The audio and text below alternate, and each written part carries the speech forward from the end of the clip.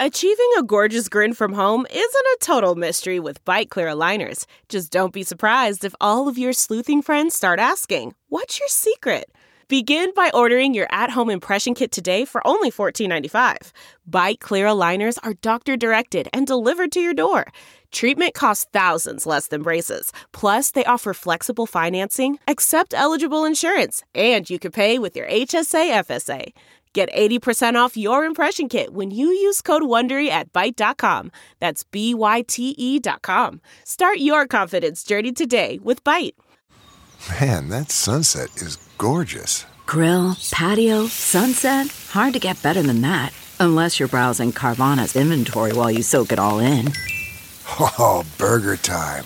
So sit back, get comfortable. Carvana's got thousands of cars under $20,000 just waiting for you. I could stay here forever.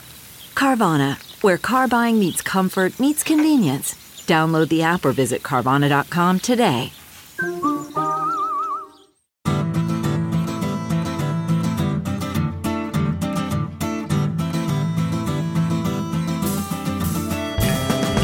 Welcome to the Sinica Podcast, a weekly discussion of current affairs in China, produced in partnership with SupChina. Subscribe to SupChina's daily access newsletter. Keep on top of all the latest news from China from hundreds of different news sources. Or check out all the original writing on the site at supchina.com, including reported stories, editorials, regular columns, a growing library of videos, and, of course, our podcasts. We cover everything from China's fraught foreign relations to its ingenious entrepreneurs, from the ongoing repression of Uyghurs and other Muslim people in China's Xinjiang region to China's ambitious efforts to eliminate poverty. It's a feast of business, political, and cultural news about a nation that is reshaping the world, covering China with neither fear nor favor. I'm Kaiser Kuo, coming to you today from my home in Chapel Hill, North Carolina. In recent weeks, China released some top-line data from its 2020 decennial census, and probably to the surprise of very few people, it showed that China's population growth continues to slow. A lot. Hoped for gains in fertility from the change in family planning policy back in 2015 that allowed most families to have 2 children seems to have had very little effect. It has done very little to reverse the trend. Not long afterward, China finally formalized what many had speculated would be next, a further loosening with a push for young people to have more children. This 3-child policy, however, seems to have been received in China with a collective Bronx cheer. Not surprisingly, we've seen a lot of commentary again on China's demographic destiny. So with me here today, actually in person for the first time in almost 16 months, a very special episode, is Cai Yong, who is associate professor in the Department of Sociology right here at the University of North Carolina at Chapel Hill. Dr. Cai is one of the most widely cited specialists in China's social demography, and it's an honor to have him here on the show. Cai Yong, welcome to Sinica and welcome to my house. It's such an honor and such a, I don't know how to describe it. It's such a revealing experience, just like... Yeah. Hey, we are here. We are back in social life. Yeah, exactly. I'm sitting like less than 6 feet from you. It's fantastic. Right. Without masks on. No masks. It's great. Yeah. Anyway, let's jump right in here. Let's start with the 2020 census. So in late April, before any announcements, the Financial Times published an article with this attention-grabbing headline. It said, China is set to report first population decline in 5 decades. They ran this story after the official census had been concluded, but before government departments had reached any consensus on the census, on the data, and before they had made these findings public. So you had some issues with the way that the Financial Times handled this report. What do you think that they did and got wrong? Okay, I think just backtrack a little bit was because the Chinese National Bureau of Statistics did not provide its annual estimate of birth number for 2020 in its 2020 statistical bulletin for the prior years, basic socioeconomic and statistics. Mm-hmm. And usually in that report, they would provide the number of births in the prior year. Mm-hmm. And for whatever reason, they did not provide for the first time in a long time. So but when the report was released, it was promised that the census number will come out in April. So the Financial Times, in a way, picked on that, say, hey, it's already April. We still don't see the number, what's going on. So all kinds of rumor come out to be flying that speculation was the number of births was too low that could imply for a negative population returns. And they cited that an insider might die. I'm very much in doubt that they had any real insider to start with. Right. And you have your suspicions as to who that is, but you don't need to tell us. That's right. Yeah. That's it was not surprisingly they came out with the actual census data later, and even though the whole set of data has not been released yet, just from the top line numbers that are out now, I mean things like only 12 million births, the slowest growth in I think half a century now. That's right. Yeah. Was there anything that's come out so far that was a surprise to you, or that was noteworthy and maybe hasn't been given sufficient attention in the popular media? I think one thing is that the birth number itself at 12 million was very low. And but the interesting thing is they mentioned this number called 1.3 kids per woman in 2020. Right. And that was the first time actually the Chinese Bureau of Census cited as most likely. Okay, again, they did not say exactly what was the source, what time frame they were talking about, but they are basically directly citing a census number to quantify the fertility. In the previous census, for example, 2010 census, 2000 census, they often just, let the number pass because they did not believe the number. And this time, seems like they believe in this number. They think this number is reflecting the reality on the ground that the Chinese fertility is truly low. It's not a statistical artifact. Huh. Okay, that's very interesting. So I think we have more reason to believe that it's a reliable number. I mean, the 1.3, that's far below replacement rate. That's right. So in the previous census, starting from roughly 1990 census, and the problem get much worse in 2000 census because of the one-child policy.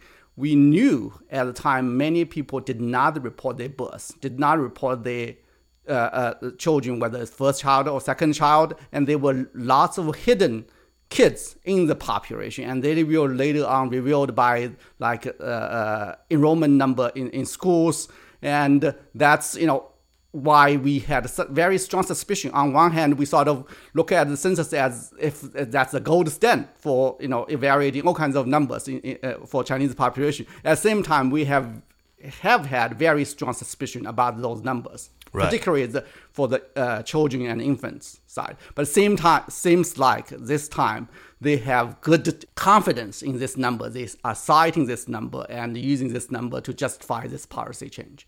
Just so for a reference for people who don't follow demography really closely, what is the replacement rate? So the ideal replacement is very simple. Basically, for a population to replace itself, a woman on average need to have 2.1 kids, one for herself, one for her partner, and 0.1 to count in the infant mortality, sex ratio at birth and infant mortality. That's right. Yeah. Okay. So China's top-heavy demographic pressure, the infamous 4-2-1 structure, puts a lot of pressure on the country's social safety net. It raises very serious concerns about labor shortages, about healthcare costs, about much more. So one of the fixes that is currently sort of on offer, being discussed, is raising the minimum retirement age, as China has some of the world's lowest, 60 years for men. I think it's 55 for women. That's right, for women. 55 for women. Let's talk about fixes like that one, about raising the retirement age, and some of the other policy changes that are being discussed to try to counter this decline, or not decline yet, but this decline in population growth at least, and the economic impacts that it's likely to bring about. What are some of the things that they're talking about? Let's start with the retirement age. So retirement age is very interesting. This idea of raising retirement age has been in discussion for quite a while. And at the macro level, everyone agree, we cannot go on like this for long because, we do a very simple calculation. China's life expectancy is quickly approaching to 80. And basically, on average, people will live about 80 years. And if someone get out of school at 22 and retire at 60, you do the math. You spend more time not working than working. So that would not work. So basically, everyone is talking about, say, hey, we need to do this. But at the same time, if you talk to different people at the individual level, people have very, very different perspective. For younger generation, they say, hey, we want people to retire early so we can take up those senior positions. Right. For elderly, they say, hey, we have been working for so long that we, want to enjoy our retirement early. We want to get our retirement benefit. So we, don't want the retirement age to be raised. For the, entrepreneurs, for the companies, say, hey, senior people are much harder to deal with. Yes, they got experience, they got all kinds of good things, but at the same time, younger people probably have higher productivity. This, age-based discrimination is right there. So everyone's saying, hey, it's good for the country to do that, but at the individual level, there are very strong resistance. And China is indeed, basic demographic reality has settled in, and the plan is to raise it all the way to probably at least 65 over the next decade also. For both genders? For both genders. I don't think that the gender-based, for female at 55. Right now, actually, some female can ask for earlier retirement at as early as 50. Right. Yeah. Wow, I'd be retired already. That'd be awesome if I were a Chinese woman. But what about some of the other things that they're talking about? We can get to this 3-child policy and encouragement of births, but what about a policy like immigration? Is that even something that people discuss? I don't think immigration has been in the Chinese discussion in any serious way, because partly there are two things. Partly the Chinese population itself so large, you can say, hey, if we want to have a large size of immigrants coming to China, that means where the source will be, where the immigrants will be coming from. Second, China is mostly a monolithic cultural society, and how to deal with immigration is something I don't think the society is ready for that, and I don't think there's enough discussion. We're talking about very pervasive racism, right? That's right. We just look at a few thousand Africans living in the city of Guangzhou, and how perennial that race issue is, even with such a small population. It's amazing to see, how stridently people oppose the idea of opening China as a country of immigration. It's just really pretty shocking to me, but again, also not shocking at all. And finally, what about this idea of pushing for increased numbers of births? I've described the reaction as not very enthusiastic, but the 3-child policy. Yeah, the 3-child policy. We saw. I think this is a very big contrast to the 2-child policy when it was announced. I think in general, people were welcoming the policy change. Basically, it gave people the opportunity, the possibility to have a third child, to have a second child at a time. But this round, based on maybe my reading is biased, but based on my reading on social media, on Xinlang Weibo and 朋友圈 on Weixin, it's almost universally negative, and the government basically being ridiculed by everyone. And I think that the reason was probably quite simple, is that people did not view this as a freedom bestowed on them. Right. And it's more a demand. Basically, the government is saying, hey, we want you to have 3 kids, and the burden is on younger generation to deliver. And clearly, that's not going to happen. The timing of it was terrible. It was obviously a reaction to the census news. Or it seemed that way to a lot of people, and yeah, I can totally understand why. So, you recently wrote an op-ed in the New York Times, published, actually it was just yesterday, we're recording today on June 9th, with your co-author Wang Feng from the UC Irvine, from the University of California at Irvine. You wrote about this 3-child policy announcement, and in the piece, you write basically that, the CCP had to expect this kind of a negative reaction from the Chinese public about the announcement. There was a lot of, ridicule, a lot of jokes on social media, even a lot of quite, angry reactions and real frustration. And it led to, I think more pressing discussions about the costs of rearing a child, about skyrocketing costs of healthcare, of education, especially of sort of extracurricular education, which seems to be so necessary in this hyper-competitive environment now, of housing costs especially. So, given what the party must have known, why do you think, they knew that it would be unpopular, maybe even bound to fail. Why are they still pursuing it? And what was the logic behind that? I think there are two sides. First, I think by announcing this policy, it's a clear indication that they acknowledge there is a problem, that China is facing this, demographic crisis, and the government need to do something, need to address something. This is, as a bigger country with fertility at this level, it's not going to be sustainable in longer term. At the same time, they clearly are not willing to give up or even acknowledge the past mistakes. Right. Yeah. And they want to be in control. And I think that at the same time, they probably know, even, the alternative would be just to totally give away the control altogether, let people to choose whatever they want to do. But that sort of would defeat their purpose as well. They want people to have 3 kids. That's partly, I think, the negative reaction is based on people say that it's a demand. It's not a freedom. So why then frame it that way if they understood that might be the reaction? Why not just, if they're so concerned about a population that can't support China's long-term, economic development, why don't they just get rid of all birth restrictions completely and make it a freedom? There are many different, concerns.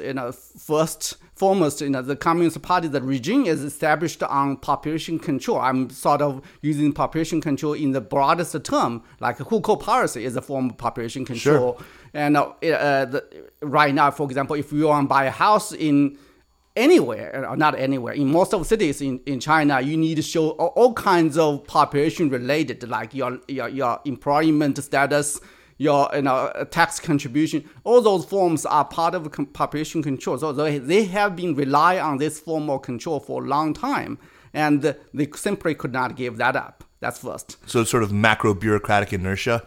It's not just bureaucratic. I think it's more ideological. Ideological. Yeah. And a related point is that this. I think it's related to what's going on in a much more broader sense. The control itself, the political control itself. For example, in Xinjiang, right, for the past few years, they have been relying on the population control, birth control to enforce certain policy. Right. Yeah, and they could not simply give up that power. I see. I mean, so, it's been, as you say, a crucial part. Population control, broadly construed, has been a really important part of state policy for many decades now, really since the inception of the People's Republic. What do you see the party facing in terms of a downside for them continuing to aggressively steer, try to steer this ship through this demographic crisis through essentially political measures? I think it's sort of, in a way, they set up for their own failure. The ultimate power comes out with ultimate responsibility. So right now, I think, for example, the fertility decline, overall, we know with or without one-child policy, with socio-economic development, people would, want to have fewer kids. And this has been witnessed all across the world. But now, any population problem, people tend to, the most obvious answer and the blame is on the Chinese Communist Party. That, because of this, yes, they certainly should, bear the responsibility. So, but if we go back to the dawn of reform and opening, and if we go back to 78, 79, were the leaders completely wrong to want to pursue, aggressive curbs on population growth? I mean, weren't there some valid reasons to be concerned about population? I mean, in that time frame, not knowing what we know now, but, the Club of Rome had published this Limits of Growth that painted a kind of, Malthus light kind of picture of how resource constraints were going to really prevent economic growth, and it was going to be exacerbated by out-of-control population growth. At that point, it's not clear to me that anyone would have had the foresight to know that the Earth's carrying capacity was going to be. So Norman Borlaug had developed dwarf wheat, but we didn't know what the impact of the Green Revolution was going to be. We had Yuan Longping develop hybrid rice in China, but we didn't know what the impact of the carrying capacity was going to be. And I think there weren't any cases that you could have pointed to clearly. We're still in the post-war baby boom, really, toward the end of it. You couldn't have pointed to a country and said, well, see, it's clear that once you reach a certain level of development, population growth falls off as a natural result. So were they completely just out of their minds, or did it make some sort of sense? No, I think they were not out of their mind. It was very much a rational choice based on some false understanding and false assumptions. First, for example, the one-child policy came out of some very simple calculation by some planners. Basically, if we want to quadruple our GDP in 20 years, what can we do? So the calculation was, hey, we can grow our GDP roughly 7% per year, and we need to keep our population in control and do some simple math. Hey, let's keep it within 1.2 billion. But if you go back to the original paper, Song Jian and others paper, the calculation clearly was not at one child. The one child was a convenient choice at the time, and actually we can also track a little bit further back into 1977, 78 when the economic planners were doing it, doing the calculation. That's first. Second is the relationship between economic development and population is much more complicated than a simple determinism. Sure. And third, I think we right now, yes, of course, we know that. In hindsight, it's much easier to say that us, we have enough food, enough almost everything for everyone, and China's economic did fly out on the economic liberalization. So that is true, but at the same time, going back 40 some years, they knew even with the one-child policy, the population would still be growing. And even with the one-child policy, that the one-child policy would bring all kinds of negative problems back. And so I think to their credit, we should give them, the leaders, the credit. They certainly were not a bunch of hypocrites. They enforced the policy from themselves to start with, from their own family to start with. Yes, they certainly deserve certain credits. But at the same time, they had the opportunity to rectify, to correct this policy along the way, to at least modify, to make it easier, to change the policy according to, for example, by 1990, food supply certainly was no longer a problem anymore. Right. They did not have to wait so long. And, the recent change, again, the three-child policy, it's senseless why they keep doing it. Yeah.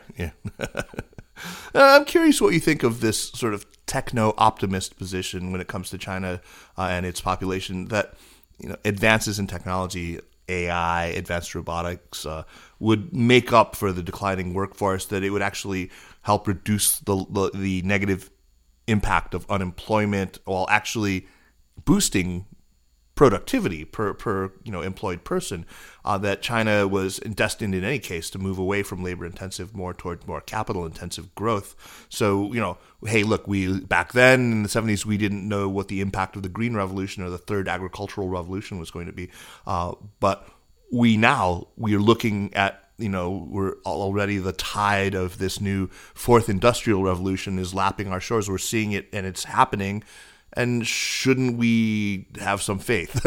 I think certainly we should. And I think, sort of referring back to 50 years ago, we did not believe, the pessimists certainly did not believe that we would have enough to eat. The famine would be rampant everywhere, ongoing. And yes, certainly that is true in certain part of the world. But overall, I think the population crisis or the population bomb has been diffused. So I think we should have some strong faith in the human ingenuity that we can innovate out of this. And demand is probably the best, incentive for innovation. And clearly, people have made all kinds of predictions about Japan demise. Yes, if we compare it to China, that the situation, in terms of economic growth is not that great. But if we look at the life quality, and I think I like to use the life expectancy as the best measure. Right.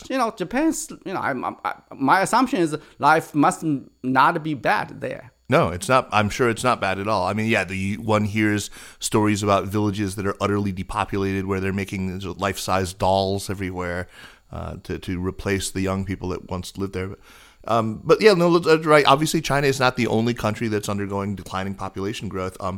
A lot has been said about Japan, but there's also South Korea, which reported that its population fell for the first time in the country's history recently. European countries like Italy and Greece for a long time. France also, I think, if you take out immigration, it's falling very fast. So governments have been scrambling to come up with policies to reverse these trends.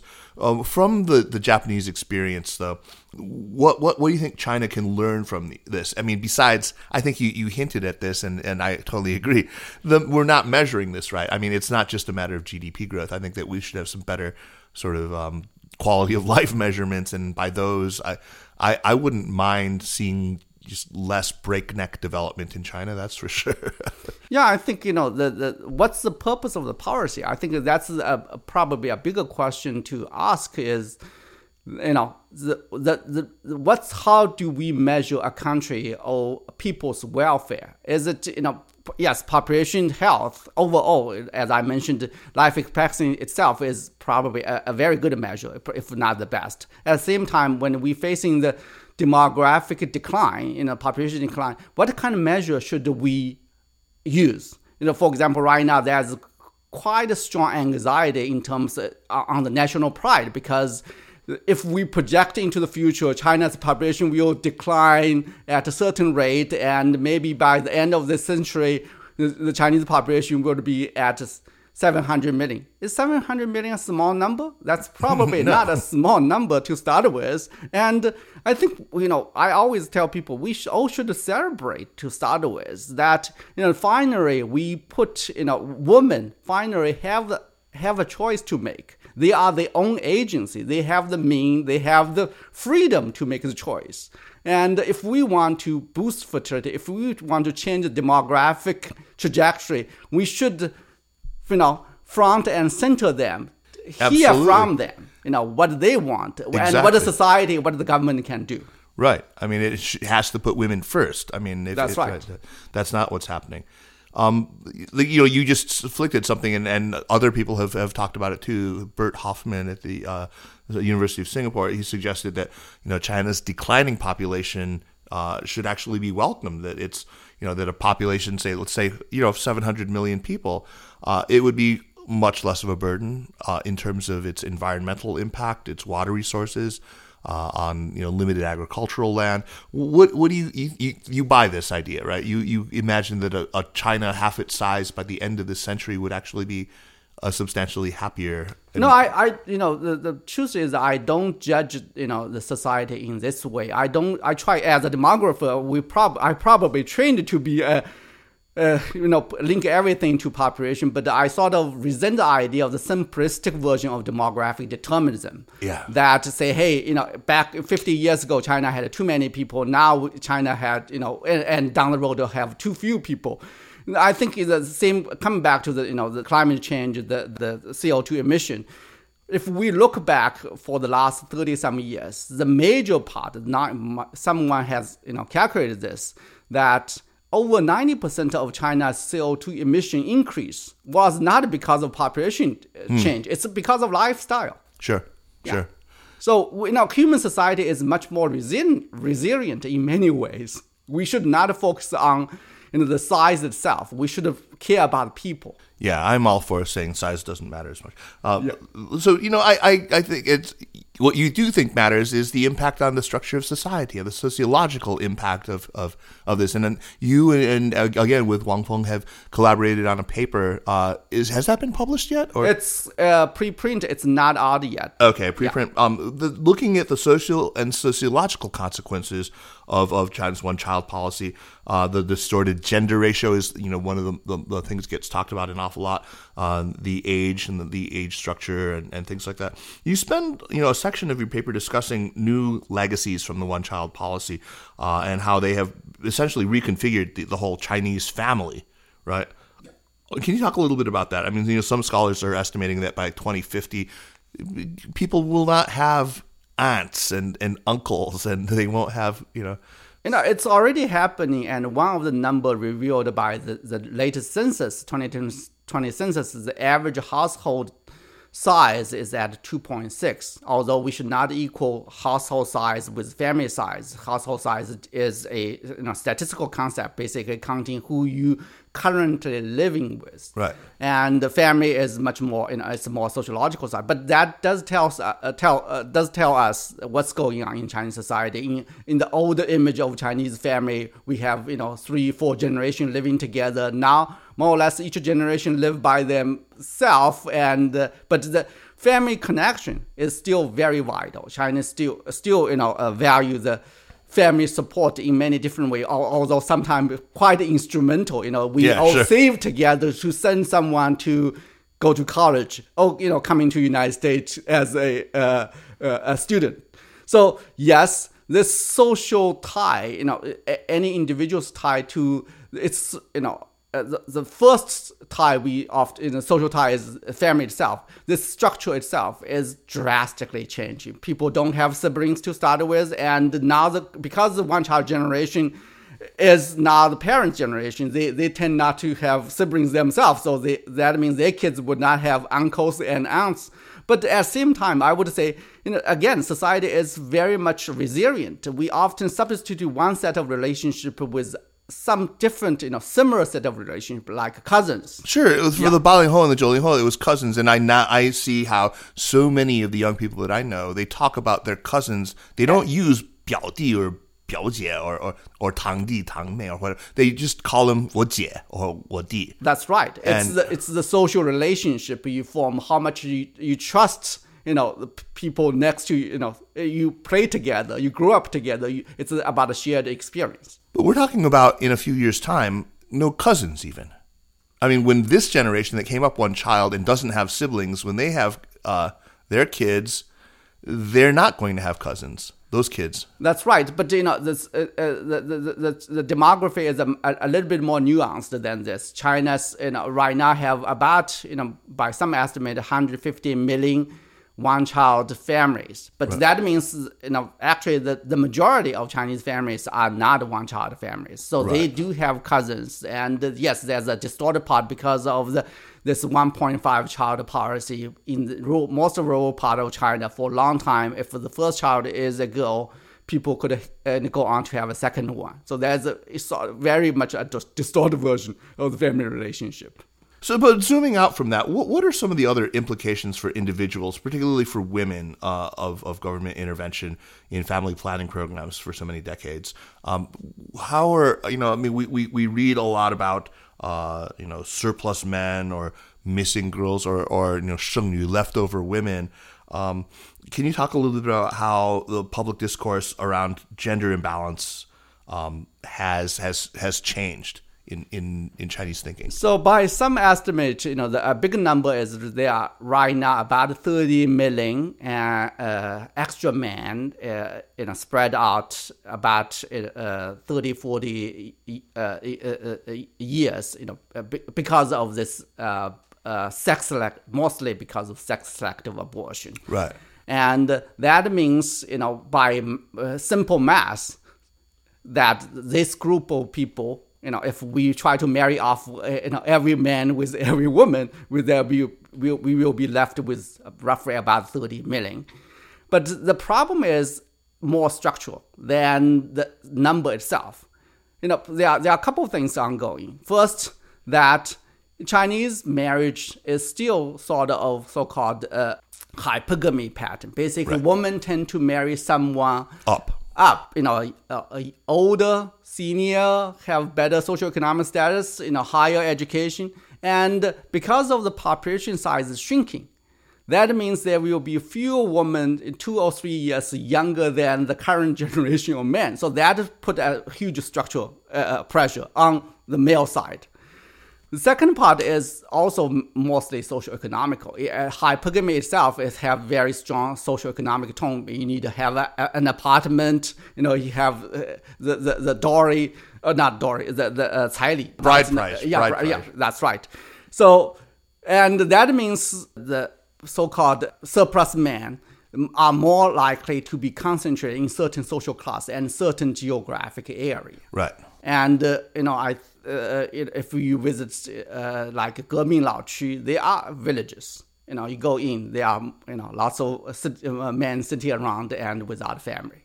Yeah. So in other mammalian species, that's not a good thing. Usually they tend to be dangerous. That's right. But there are articles and books being written linking this problem to like international relationship. Someone actually feared, say, hey, this could cause an international war because China has so many surplus men. I don't buy that argument. Right, of course. Linking to the crime rate. But we know crime is, yes, there's a certain element of that, but the link is quite weak. Okay, good. I'm glad to hear that. That's a tenuous link.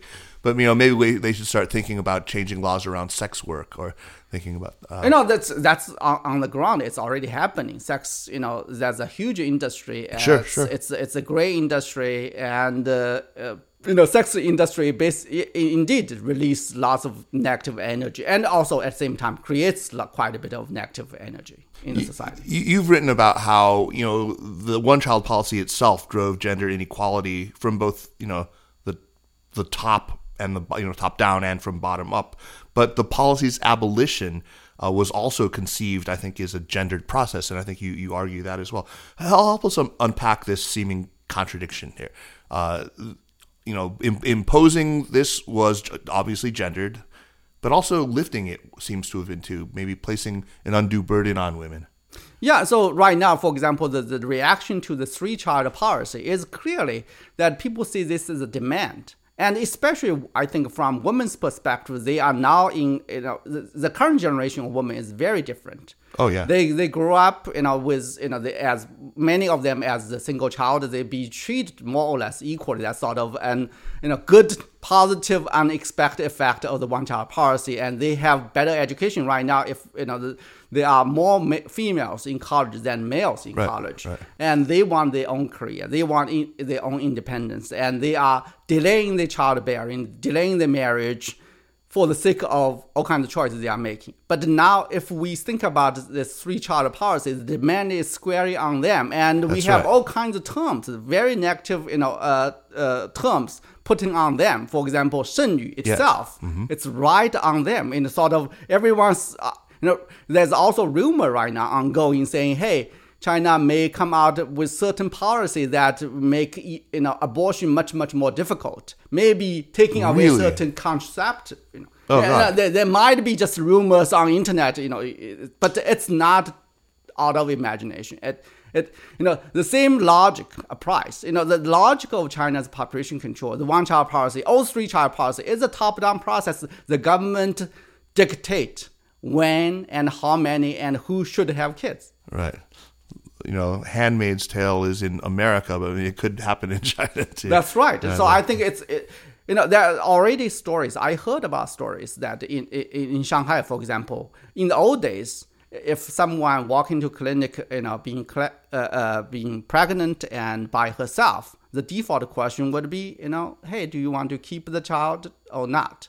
But nowadays, the doctors were giving instructions, try to persuade the woman not to have the abortion. Wow. Yeah, it's already happening. That's not just anecdotal. This is actually something that you've documented? No, I heard about someone wrote this down and circulated on the internet. Okay. Yeah. I think it would be really interesting to look into. There's no statistics yet. Right. Yeah, but I think we probably can find doctors to talk about this because clearly they got instructions from the top.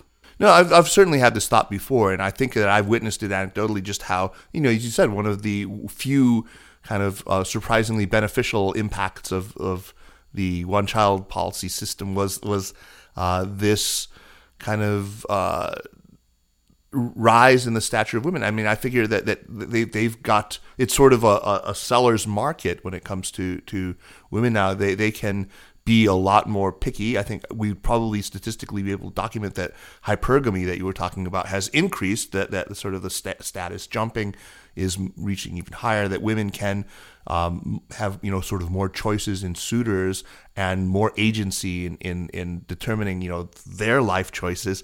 That's I think, positive impact of that is also one of the reasons why there's resistance to this third child announcement, and that seems just so tone deaf and so something of a long ago patriarchy. It reminds me of Lee Kuan Yew in the 90s, or I guess when in Singapore started to worry about it, and they were kind of instituting eugenics and urging people to get married, and it was.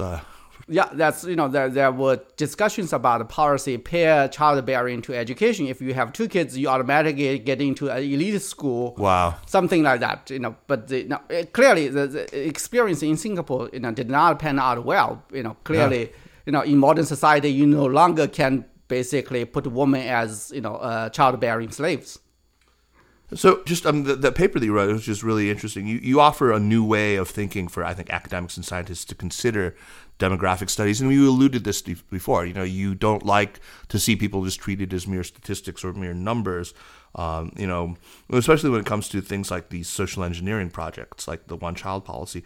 You write, I'm going to quote here, by treating people as only numbers and by relying on simplistic numerical exercises to inform policymaking and evaluation, demographic research has left the society out of population studies. I think it's a great idea, and I want to give you a chance to unpack that a little more before we wrap up. Tell us about what the alternative path that you offer is. What does a more socially inclusive approach to population studies look like? I think, this was partly a reaction to the government's approach that in the late 2000-ish, 2008, 2009, and government keep boosting, say, hey, was working. The one-child policy was necessary to be there, and it was working very well. It was one main reason behind China's economic miracle. Talking about demographic dividend, and they keep using the number of that the one-child policy reduced China's population by 400 million. And that number is so widely cited, even the reputable journals like Economist and some other Chinese government also use that as an argument to in the Copenhagen meeting, say, hey, we have done our part. Right. This is our contribution to the world's fight against climate change, and we have done our part. And someone actually wrote an op-ed in the Financial. Not a Financial Times, a Canadian newspaper, but the title was the entire world should adopt the China's one-child policy. So the idea was basically say, hey, it's all about number. And I think the same thinking is still there when we talk about, we just talking about this, that China's population will dwindle down to 700 million, and that is linked to national glory. So the question we ask is, where is the people? We have, the reason the society functions, we want to live this world, is that we are all people. We care about each and everyone's well-being and freedom. And so that's where the center should be. And that's, I think, look back, the reason China's one-child policy failed was it did not treat people with dignity, with respect, and why China's economic reform succeeded was it gave the agency, gave the freedom to its people. Hey, we trust you can make good choice. Yeah. I get it. That's fantastic. I wonder always though, we think about population decline once we've achieved a level of development. But the argument that I hear sometimes from people who will still defend the one-child policy is that China wouldn't have achieved its economic development had it not curbed population growth. That it would have proved such a hindrance to development that we wouldn't have seen the rates of growth that we saw in the 90s and the 2000s. Is there anything to that? Do you think that probably? So I think there are two things. There are certainly some truth to that. If China's population was growing so rapidly, if it's already at, let's say, 1.6 billion or even more, that would be probably a different story. And given that indeed, I think I think the Rome Club, and they have a varied argument. Yes, we only have one Earth to start with, as there's this physical limit of space. But the other side of argument, I think there are a couple of things we need to unpack, is that the China's population fertility decline did not start from one-child policy. China's fertility declined actually 1 decade before the one-child policy. That's first. Ah, wow. So China's fertility was roughly 5.8 kids per woman. Oh my God. In the 1970. Right. And in less than 1 decade, China's fertility was already at 2.8. Wow. That's right. And the magic behind success, there are a couple of things. Yes, there's, same tactic were used, as they were used in the enforcement of one-child policy. Basically, the slogan at the time was later, longer, and fewer. basically push people to marry at a later time, having longer birth interval, and having at most 3 kids. But the most important, I think, this is true for most of developing countries. There's a hidden demand. It's not at the time women or peasants want to have as many kids as possible. That was the ideal. But people were very rational. People want, control their fertility in certain way, and the government at the time provided the means to control their fertility. So there are 2 sides. One is push, one is pull, that people want to control their fertility, and the government at the same time pushed all kinds of measures to them. That worked like a miracle. That in less than 1 decade, fertility cut more than 50%. Yeah, I did not know that. I hadn't known that it had dropped so radically just in the course of the decade. That's right. And the other truth is that within the first decade of the one-child policy, Chinese fertility did not drop. It only swinged around about 2.5. Basically, the government, policy, the enforcement come in waves. That right. Sometimes they tied up a policy, but the resistance was so strong, they have to, retreat, and then they tied again. So for the entire 1980s, that fertility was, swing around 2.5 kids. So it's always been more tightly enforced, though, in the urban areas, and That's right. in especially the higher tier cities. What is the impact of that? The fact that fertility rates have remained much higher in the countryside, whereas they almost immediately fell, beginning right after 1981, in the cities. What's the impact, the sociological impact of that? So, I think that this is tied back to the old Chinese system, the socialist system. The country, there was not just one China. There were 2, segments of Chinese society. One is the urban part, one is the rural part. The urban part was protected. The reason the fertility could, drop so quickly was because the government had a much better control of that part of population, and in exchange for the provision of all kinds of social benefit, and for the countryside, because the government did not have to provide them, or could not afford to provide them all kinds of benefit, they had to open losing the policy. So that means, this sort of setting the motion of this later down urbanization, that we say the cheaper labor keep coming from rural area. Right, but that's self-serving too. I mean, because they understood that was a big tailwind to China's export-led growth, right? I mean, no, I don't think that even Zhao Ziyang, envisioned the export-oriented development, did not envision China could develop so quickly. And remember, the discussion in the early 1990s was like, we're afraid of rural to urban migration. Right. They try to regulate and try to tamp it down. But by the late 1990s, it was seen as an absolute blessing, though. They understood that was what was driving the engine. That's right. But, there's a very strong policy contradiction. If you see that's the country's future, you should provide them the basic protection. For example, give them access to education. Right.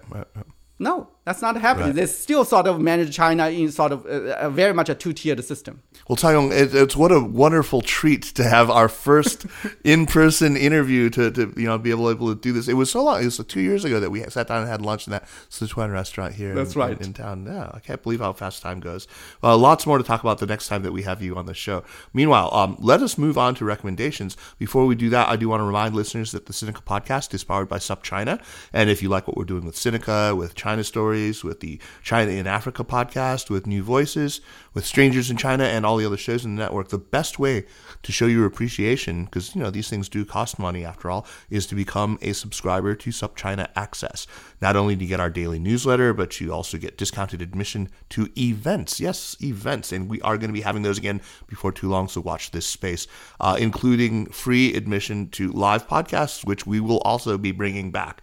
And also the secret RSS feed to be able to listen to Sinica on Monday afternoons U.S. time rather than waiting until Thursday like the rest of the chumps. So sign in, show your support for what we're doing. Let's go on to recommendations. Taiyong, what do you have for us? I have a recommendation for a not so new book, but it's not old as well. The reason I pick up this book, it's a book by NPR reporter. His name is Scott Tang, and the book is A Village with My Name. The reason I picked up this book was, I knew it was there, but recently, because of the one-child policy, and he had a serial podcasting and reporting on the one-child policy. So I said, it's time for me to read this book. And it's refreshing in many ways, not just the one-child policy. Now I see the world is sort of, again, divided again. His family history is so interesting. Basically, at the time of transition or change, his ancestors, his great-grandpa, went out of country and they scattered around the world. And now I see the world sort of, again, being divided again. I sort of anticipate maybe, 30 years from now, my son might ask me the same question. Hey, can you bring back to our old village? The world is sort of twisted in a very strange way. That book is great. I interviewed Scott about that book for Sinica. Scott is a longtime radio reporter, so he's got a terrific voice and he's really fun to talk to. He speaks very well. The book, what's interesting is the collaborationists in his past, the sort of embarrassing Japanese collaborationist past. Actually, he had one Japanese ancestor. That's right. Really, really fascinating. He's on the other side of his family, not the collaborationist side. And it's a fascinating book, and Scott's just a terrific guy. Hopefully he's still listening to the show. So, hey, Scott, get in touch, man. Miss you. Great recommendation, though. I love that book. I haven't revisited it in a while, but I'm going to recommend two things. One is a television show. It's called The Kaminsky Method, starring Michael Douglas. It's on Netflix. The first two seasons also stars Alan Arkin, and also Kathleen Turner is on quite a few of them. And you'll remember back in the 1980s, Michael Douglas and Kathleen Turner starred in some movies together, Romancing the Stone and some other stuff. But so I was skeptical at first, but it turns out to be actually just like the right amount of earnest. It's not just cringy and embarrassing. It kind of takes place in a similar universe, a milieu to Curb Your Enthusiasm. Old Jewish guy in Hollywood. Hollywood agents and acting coaches, and it's got elements of Barry in it too, which is another great show on HBO. The Kaminsky Method, though, it lets you kind of root for the protagonist without embarrassment, and it's not gonna make you just sort of uncomfortable the way that some of these other comedies do. But it's got a gooey middle, and that's something I love about it. The book is a novel that my daughter recommended to me called All the Light We Cannot See, by a writer named Anthony Doerr, Doerr. It was actually awarded the Pulitzer Prize in 2015. It centers on the lives of two young people in the Second World War. And it's very, very good so far, very moving. My daughter was just dissolving in puddles of tears after finishing it, and so I knew it was probably something I should read. So check it out. It's called All the Light We Cannot See. The girl in it is blind, and her father is part of that sort of pantheon of great literary fathers, who is just the most adorable man I've ever come across in literature. So if he suffers a tragic fate in this, I'm gonna lose it. Anyway, yeah. So my two recommendations. Thank you so much, Sayo. Sure, my pleasure. Yeah, what a pleasure to talk to you, and looking forward to having you back on the show. The Sinica podcast is powered by SupChina and is a proud part of the Sinica Network. Our show is produced by Kaiser Guo and Jeremy Goldkorn, with editing help by Jason McRonald. Drop us an email at sinica@supchina.com, follow us on Twitter or on Facebook at SupChina News, and make sure to check out all the shows in the Sinica Network. Thanks for listening, and we'll see you next week. Take care.